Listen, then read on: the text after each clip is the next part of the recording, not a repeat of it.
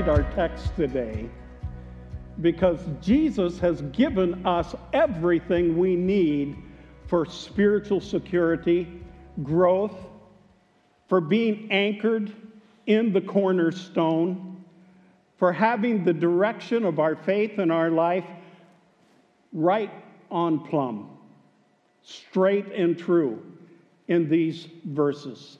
2 Peter chapter 1, and I'm reading the first 11 verses out of the New King James Version.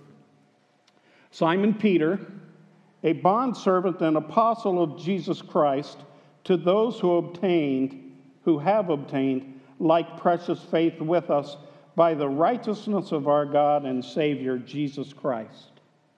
Grace and peace be multiplied to you in the knowledge of God and of Jesus our Lord, as his divine power has given to us all things that pertain to life and godliness through the knowledge of him who has called us by glory and virtue, by which have been given to us exceedingly great and precious promises, that through these you may be partakers of the divine nature, having escaped the corruption that is in the world through lust. Do you hear what he says there? He has given us everything that we need to grow in grace. Growing up in my household, as a child, growing up in my father's household, charting personal growth was an important process. I'll get back to the scripture in a minute. It was an important process. How many of you had a growth chart in your house? It may have been a doorpost. It may have been a ruler or something where on this particular date you marked where you're at in the process of growth and maturity. And I can remember as a little boy, I always wanted to stand back to back with my father. And there are days you're standing there and you back up against him and his hind end is hitting you in the corner, in the shoulders, and you realize, I've got a ways to go. And the years unfold and you back up and you stand there, and the day comes where you're standing cheek to cheek, head to head, and you think, we're getting there. And then the day comes when you stand and his head hits you a little bit lower on the back of your head, and you realize that you've outgrown your father. Growth is healthy. Growth is necessary. In our physical development, we need to experience growth. If there is not growth, then there is something amiss. For those of you who are gardeners or love to arrange flowers and you have many flowers in your home, growth is a sign of healthy flowers. Those of you who are farmers, you go out and you sow the seed in the springtime and you begin to look for the growth. You drive by and you check out the field and there you see it, that little blade sticking up. A little while later you see the stalk starting to form. A little while later you may be out there checking root development. Later on you're checking for the tassels and you're checking for the seed and the ear and how it's developing. Growth is essential to health. And the same is true in our spirit man, our spirit life. And God has given us everything that we need to experience that growth. And in the process of growth, we are escaping the corruption that is in the world through lust. And so we come to verse 5. Peter says, but also, for this reason, giving all diligence, add to your faith virtue, to virtue knowledge, to knowledge self-control, to self-control perseverance, to perseverance godliness, to godliness brotherly kindness, and to brotherly kindness love. For if these things are yours and abound, you will be neither barren nor unfruitful in the knowledge of our Lord Jesus Christ. For he who lacks these things is short-sighted, even to blindness, and has forgotten that he was cleansed from his old sins. Therefore, brethren, be even more diligent to make your calling and election sure. For if you do these things, you will never stumble. For so an entrance will be supplied to you abundantly into the everlasting kingdom of our Lord and Savior, Jesus Christ. Would you join me as we pray quickly, please? Father, I pray that in these next few moments that you would assist me in unfolding the things that you have shown me, and that what has been shown to me would be profitable to those who hear the word today. In Jesus' name, amen. Growth. It is essential. Growth in our spirit is just as important as physical growth. You know, we don't all come to Christ at the same point in time. We all start life at the same point. We start out as babies, don't we? Let me ask a quick question here. How many of you remember the stats when your children were born? How much did they weigh? How tall or how long were they? It's been a long time since my sons were born, but I can tell you today their stats. The first one, 21 and a half inches long, 10.6 pounds. He is a big one. Second one, John. 20 and a half inches long, I believe 9.2 pounds. 8.8. 8.8. That was a fish I caught one time. You remember those things. They just cling to your brain. You can't forget, because we all start at the same point.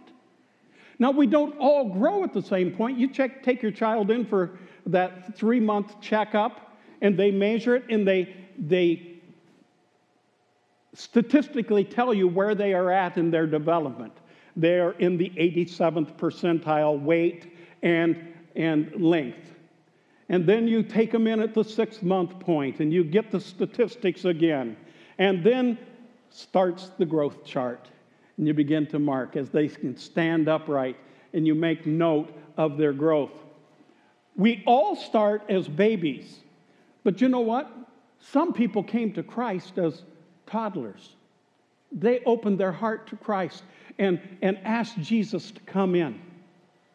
And they began their spiritual journey as an infant. Others didn't accept Christ. Let's go to the other end of the spectrum until they are adults. Some in their 50th, 60th, 70th, 80th year. But there's a commonality as they start out as infants in their faith. We cannot be content to stay spiritual babies. Just as we would never be content with our offspring staying just inches long. Growth is a symbol of health. When we think about spiritual growth, Peter tells us that we all begin at the same point, and we begin with faith. Where does that faith come from? It's a gift of God. Listen to these scriptures that we're so familiar with. For by grace are you saved through faith, and that not of yourself, it's a gift of God, lest any man should boast. It comes from God. The Apostle Paul asks, how can they hear unless we send the gospel forward? And why is it so important that we send the gospel forward? Because we need faith to believe. The writer of Hebrews says that he who comes to God must first believe that he is, and that he's the rewarder of those who diligently seek him. That's faith. Faith is the substance of things hoped for, the evidence of things not seen. We begin with faith. We all begin at the same point. God gives us that measure of faith. Romans chapter 12 talks about faith in relationship to the operation of the gifts of the Spirit that are given to us for the various things such as encouragement and teaching and administration and giving. In proportion to the measure of faith that you have been given, use your gift. God gives us that faith. That's the beginning point. You are saved through faith. We have all received it. But we can't be content just to stay there. Peter tells us that we add to our faith the following. Add to faith virtue. Now let me just unfold virtue a little bit. It's godly character, it's integrity, it's goodness. Pastor shared with us earlier in the fall a study through the book of Ephesians. And one of the things that the Apostle Paul stresses to the believers at Ephesus is there has to be a transformation.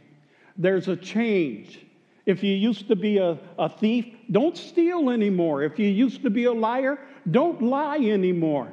If you used to be an adulterer, don't continue to commit adultery. If you used to be a murderer, don't continue murdering people. There's a transformation, there's a change. And the change is we are leaving behind the old man, the old nature, and we are becoming Christ-like.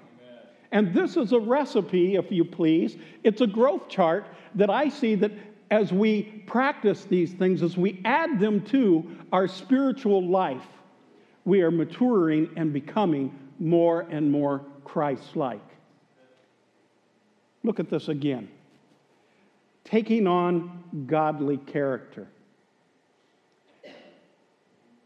Walking in integrity. Showing goodness to those around you. Listen, we live in a world that is so petty. There's something base about our nature, the carnal nature, that wants to identify weakness and exploit weakness. There are people who are predators. Some of them sexual predators, but there are others who prey upon people who are simply vulnerable. One of the greatest scams today going around, and it costs senior citizens hundreds of millions of dollars annually, is coming out of Nigeria, the phone scammers. I've had 2 occasions where people that I knew received a call. Their grandchild is in prison and in jail and needs to be bailed out. Can you wire us some money? Hi, Grandma. Do you know who this is? Well, is this Billy? Yes, this is Billy. They get a name by asking an open-ended question, and then they exploit the emotions of that person. Listen, it's a cruel world out there, and we deceive ourselves if we think otherwise. But as Christ followers, we are called to be different from the world. There needs to be a transference, a transformation, a metamorphosis, if you please, as we lay aside that old man and we begin to show the nature of Christ. If any man is in Christ, he's a new creation. The old things have passed away, all things have become new. My favorite scripture, Galatians 2:20, I am crucified with Christ, nevertheless I live, yet not I, but Christ lives in me, and the life that I now live, I live by the faith of the Son of God, who loves me and gave himself for me. I pray that you don't ever see Dave Rogers. I know him, he's a jerk. But I pray you see Jesus in me. Because Jesus is beautiful. His spirit is beautiful. His integrity is uncompromised. His character, spotless. We are called to be like Christ. You know, the phrase Christian has kind of fallen into it's not held up very highly anymore. But do you realize that in the scripture at Antioch, where the believers were first called Christian, it was a derogatory term too? They mockingly called them little Christ. Well, I can tell you something, there's nothing I desire more than to be like Jesus. And so let us bear the mantle of Christ-like character, Christ-like nature, being Christ-like in all things everywhere we go. And so, having been given faith, we add to our faith virtue. And to virtue, we add knowledge. I'm going to camp out just a little bit on this one here. We add knowledge. Spiritual understanding. I wrote a blog a number of years ago, and the site that it was posted is no longer up. Somewhere out there in wherever, cyberspace, there's this blog that I wrote. And it was a concern that I expressed about the fact that I see believers in our quick, instant gratification society not taking the time to dig into the Scriptures to come to the knowledge of Christ. As pastors, we are charged with the responsibility of nurturing congregations, training them up in the Scripture, so that they're not carried around by every wind of doctrine, but they come to the full measure and maturity of Christ. But what concerns me is people, with the press of time and all of the distractions there are, have abandoned the discipline of getting into the Scripture, of studying the Scripture for themselves. And so what they do is they listen to others digest it for them. They have others who chew the meat up and disseminate it to them. And they themselves don't have knowledge, spiritual knowledge, of what the Scripture says. They can only parrot what someone has told them the Scripture says. The believers at Berea were, by the writer of the book of Acts, held up as examples, because when the apostles came on their missionary journey and declared Christ to them from the Scriptures, and that would have been from the Hebraic Scriptures, they went home and they read it for themselves.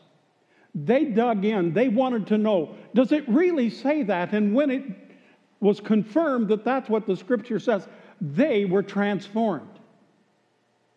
We need to be like the Bereans, taking the time to grow in knowledge, to grow in spiritual understanding of the Word. Not simply taking it because Pastor John said it, or because I said it, or because Jacob said it. Jesus said it. If Jesus said it, that settles it for me. I'm good with it. How about you? To spiritual knowledge, spiritual understanding, we add temperance, self-control. Again, in our society of instant gratification, self-control has taken a real hit. A huge hit. Paul wrote in his letter to Timothy, and he says, this gospel that brings salvation has appeared to us, and it teaches us to say no to ungodliness. We can say no. Now, I'm going to date myself really bad here, and I apologize to everybody who was born 1985 and beyond. But how many of you remember Flip Wilson? The devil made me do it. That was his little catch line, and oh, was he popular. The devil made me do it. We are tempted, and we are enticed, but we are drawn away by our own lusts. We have the power to say no. It comes to us through Jesus Christ. There's no temptation that has taken you, but it's common to everyone. You may be sitting here today and thinking that you're the only one struggling with a particular thing, and I can guarantee you that there are people sitting here today. There's probably somebody standing up in front of you today who struggles with the same temptations that you struggle with. But God is faithful to provide a way of escape from whatever temptations come our way. We have to be willing to walk in His way, though. We have to be willing to say no. We have to be willing to experience and exercise self-control and discipline. To these virtues that we've talked about here, these characteristics, faith, virtue, knowledge, temperance, we now add perseverance. In a word, patience. How many of you have patience? How many of you have ever prayed for patience? How many of you ever realized that was a huge mistake? Yes, Lord, give us patience. Help us grow in patience.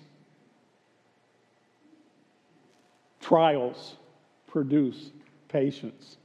And so I don't ask God for patience, but I try to exercise patience. Now, I have some areas that I'm not very patient in. I'm not going to stand up here and tell you I have it all together, because I don't. And patience is one of those things. And my wife tells me that every time I step into a vehicle and I wrap myself in 2 tons of steel, I become 10 foot tall and bulletproof.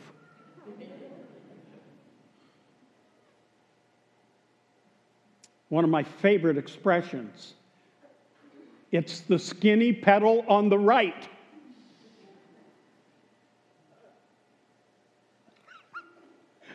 It's the accelerator, okay? Oh, I struggle with this. And there have been times where self has gotten in the way and my wife has gently nudged me. As one time in particular, we were sitting at a stoplight and I'm in the lane and the right lane ends. And there's a guardrail up there. And the traffic is flowing into the left lane because everybody knows the right lane ends. And this guy comes roaring up there right beside me in that right lane because his time is more important than my time. He's got some place he needs to be quicker than I need to be. And so my spidey senses were all in tune. I knew that when that light changed, he was going to try to beat me to the merge point. 10 foot tall and bulletproof. Guess who's not going to let that happen? And that light changed. Brian, I was quicker than you off the mark. I took off. Pooh! And he's right beside me. We're going through the gears. He's running out of space. And I am gloating so big. Got him. And Dana said, what are you going to do if he walks into church tomorrow?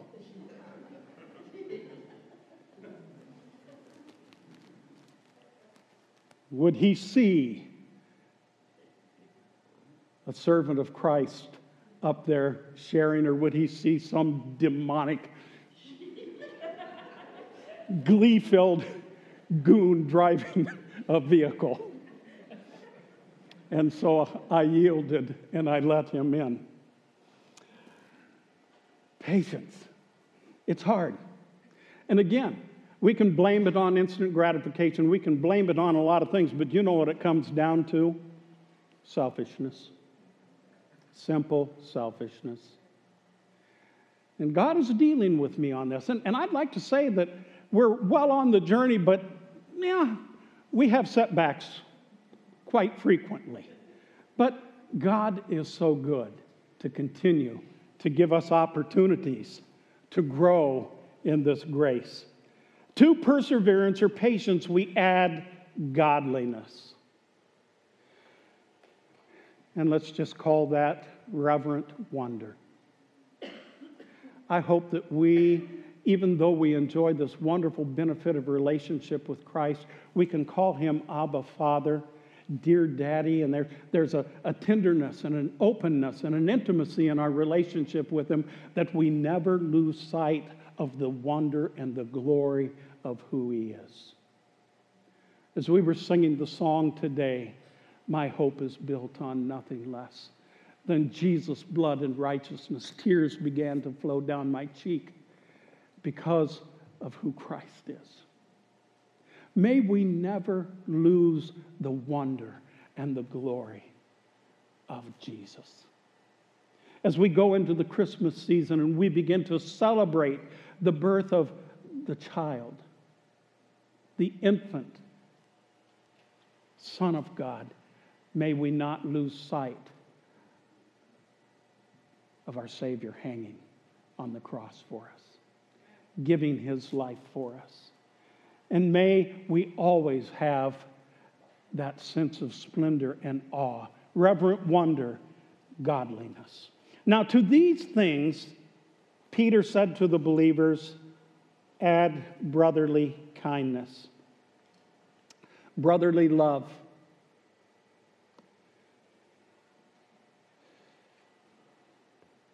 You know, some of the most difficult people to love are family.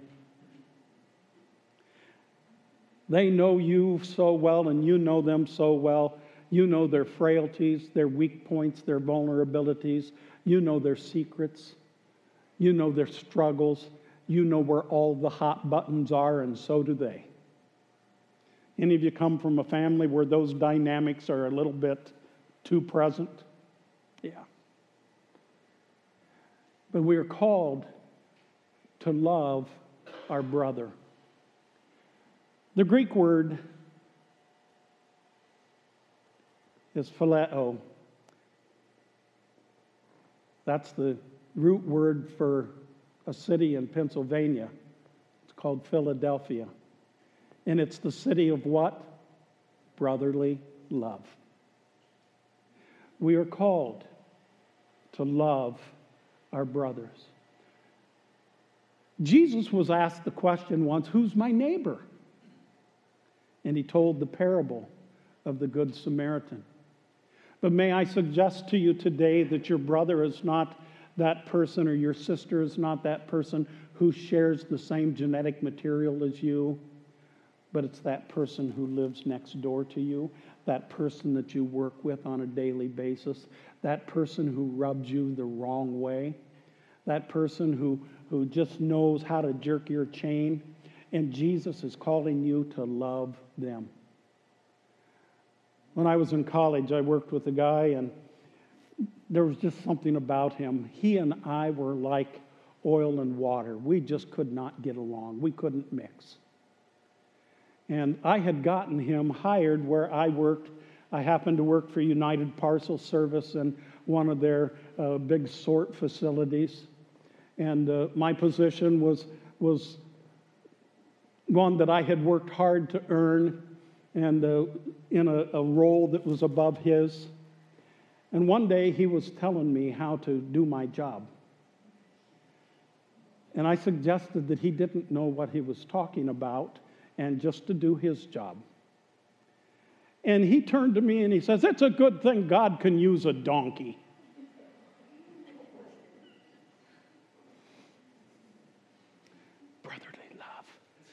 Brotherly love. Brotherly love. And I had a perfect retort to him. Oh, I was going to set him straight. And I just felt that little nudge of the Holy Spirit. How many of you are familiar with that nudge? Yeah, David, don't do it. And I just looked at him and I says, his name was David too. I says, David, isn't it wonderful God can use both of us? And I went on to work. And the Lord just kind of gave me a little nudge on my back, and he says, attaboy. Attaboy. Brotherly love. And by the way, I came to love him. Years later, I was in ministry, and he was coming through town, and he sought me out, and we spent several hours together in beautiful fellowship and prayer. God calls us to brotherly love. Brotherly love is warm friendliness. Don't allow your faith to become a hindrance in relationship.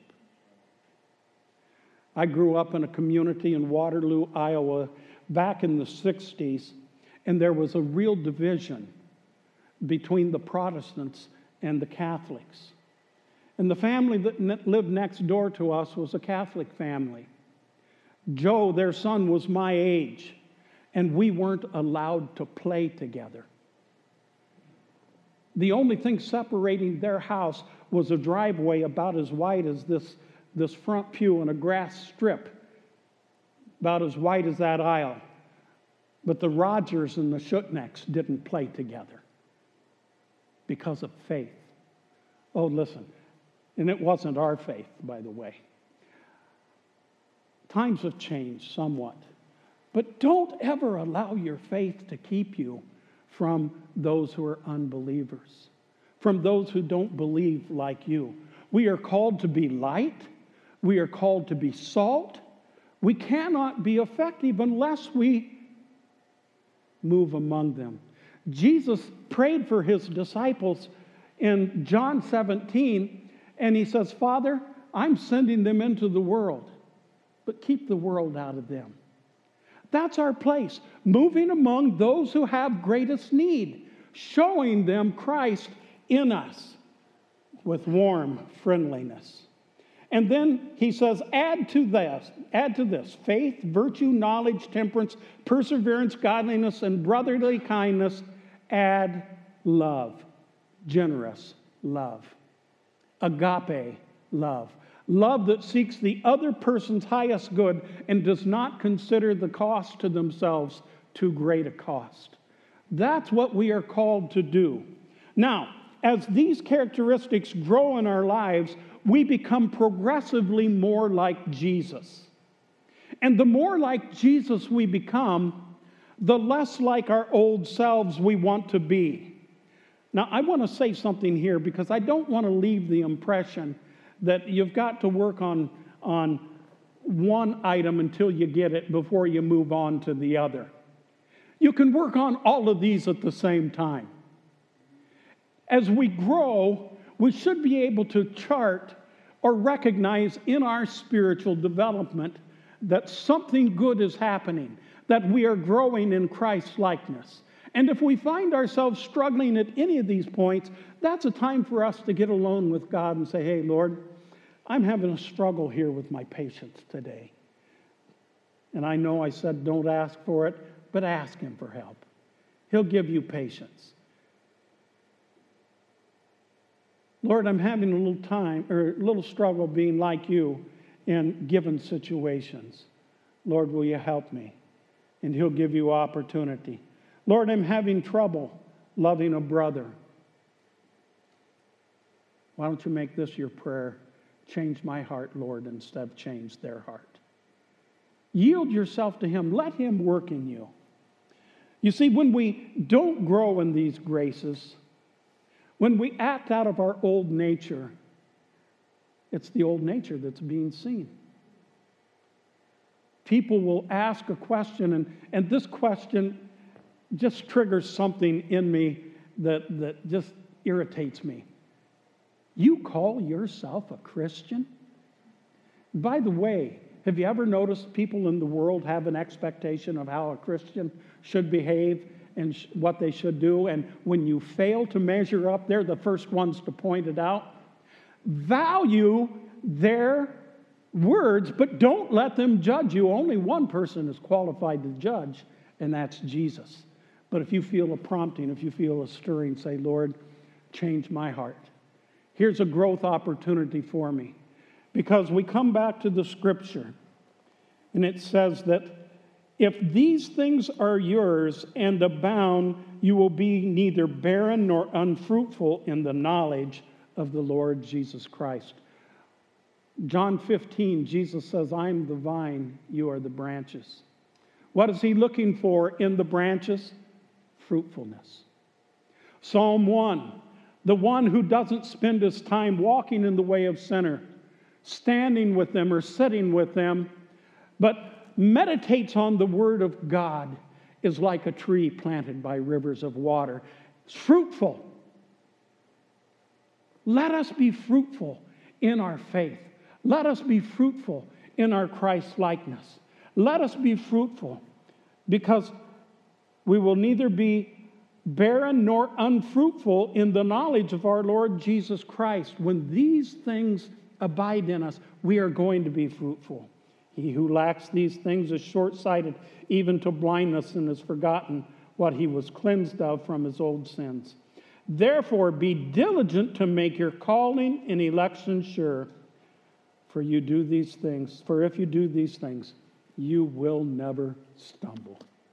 Lord, help us to run the race with diligence. Help us to be mature, not only physically, but spiritually as well. When people see us, may they see Jesus. Let's pray.